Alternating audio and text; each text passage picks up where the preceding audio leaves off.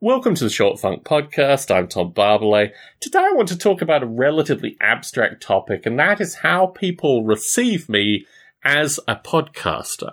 Now, I have a relatively low view of myself. I guess I see the worst aspects of me on a regular basis, and for this reason, I don't really think of myself as being anything more than just some schmuck that records his voice on a regular basis so other folks can listen to it. But I experienced through my time in the UK with one particular podcast listener that clearly my impact has been very important on his life, and actually in general talking with a number of the podcast listeners that I met from my time in the UK, I got the broader sense that obviously this thing, through periodic recordings of my voice, is generating a community which is independent and in some senses unresolved from, what I would generally put out in my narrative. That's a more curious discussion to be had for a future Short Funk, but I wanted to put that idea out there in some form. With regards to this particular individual, there was a reflective point, a series of reflective points where clearly it was observable that the impact that I had had on his life was disproportionate to most of the folks that had interacted with him.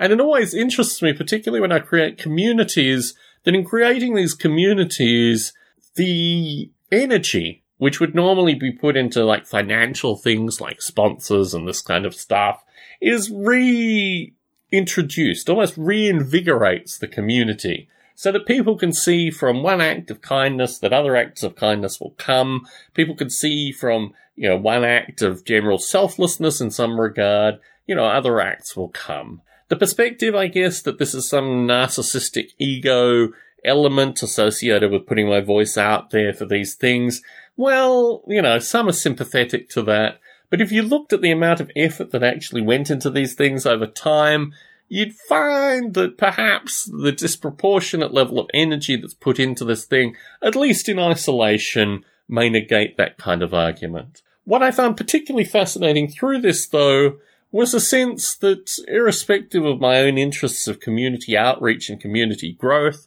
the positive benefits that it brings to a large number of people, it's pretty overwhelming. And when you see that with regards to just one individual, you start to realize that this thing is more than just pushing air particles into electrons over the internet to a variety of folk. It's about basically providing an idea that there are other humans out there that may be worth interacting with, and that in and of itself creates a kind of plus, a positive, in the creation of broader communities.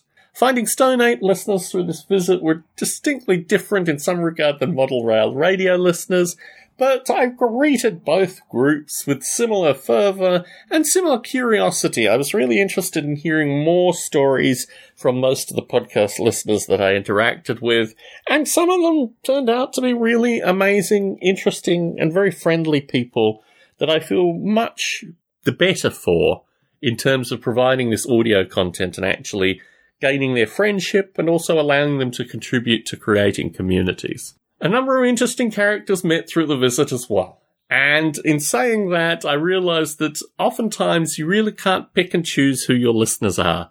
They just exist in a broader format for you to discover and reflect upon. Every listener that I spoke to had some degree of insight. Every listener that I spoke to certainly made me smile on a variety of comments. But there were distinctions between people who clearly had adopted and embodied some of the aspects of the stuff that I was recording, and folks that just thought that I provided one or two additional podcasts in their existing feed of, 7 to 20 podcasts. And in that light, those folk typically was more standoffish, but certainly asserted the fact that they weren't absolute zealot devotees. And not that this saddened me, but the folks that were really obsessive and loved the work that I was doing, they had just a different patina to them than the broader, we listen to a lot of podcasts folk. In that light, I'm certainly re-energized to produce more podcasts, or at least produce them to a greater degree of frequency, and it's always fun to meet listeners. So if you're ever coming through the San Jose Bay Area and you've got no particular excuse for a lunch somewhere, feel free to call me up and stop by Netflix for lunch. I like talking to listeners, I like getting insights from them, And in particular, the listeners whose lives I've changed for the better, just through putting these audio things out there, I've got to say hats off to them, because they certainly make me smile, and they certainly remind me of why I do this in some of the darker moments associated with recording podcasts. John Barbalet in San Jose, signing out.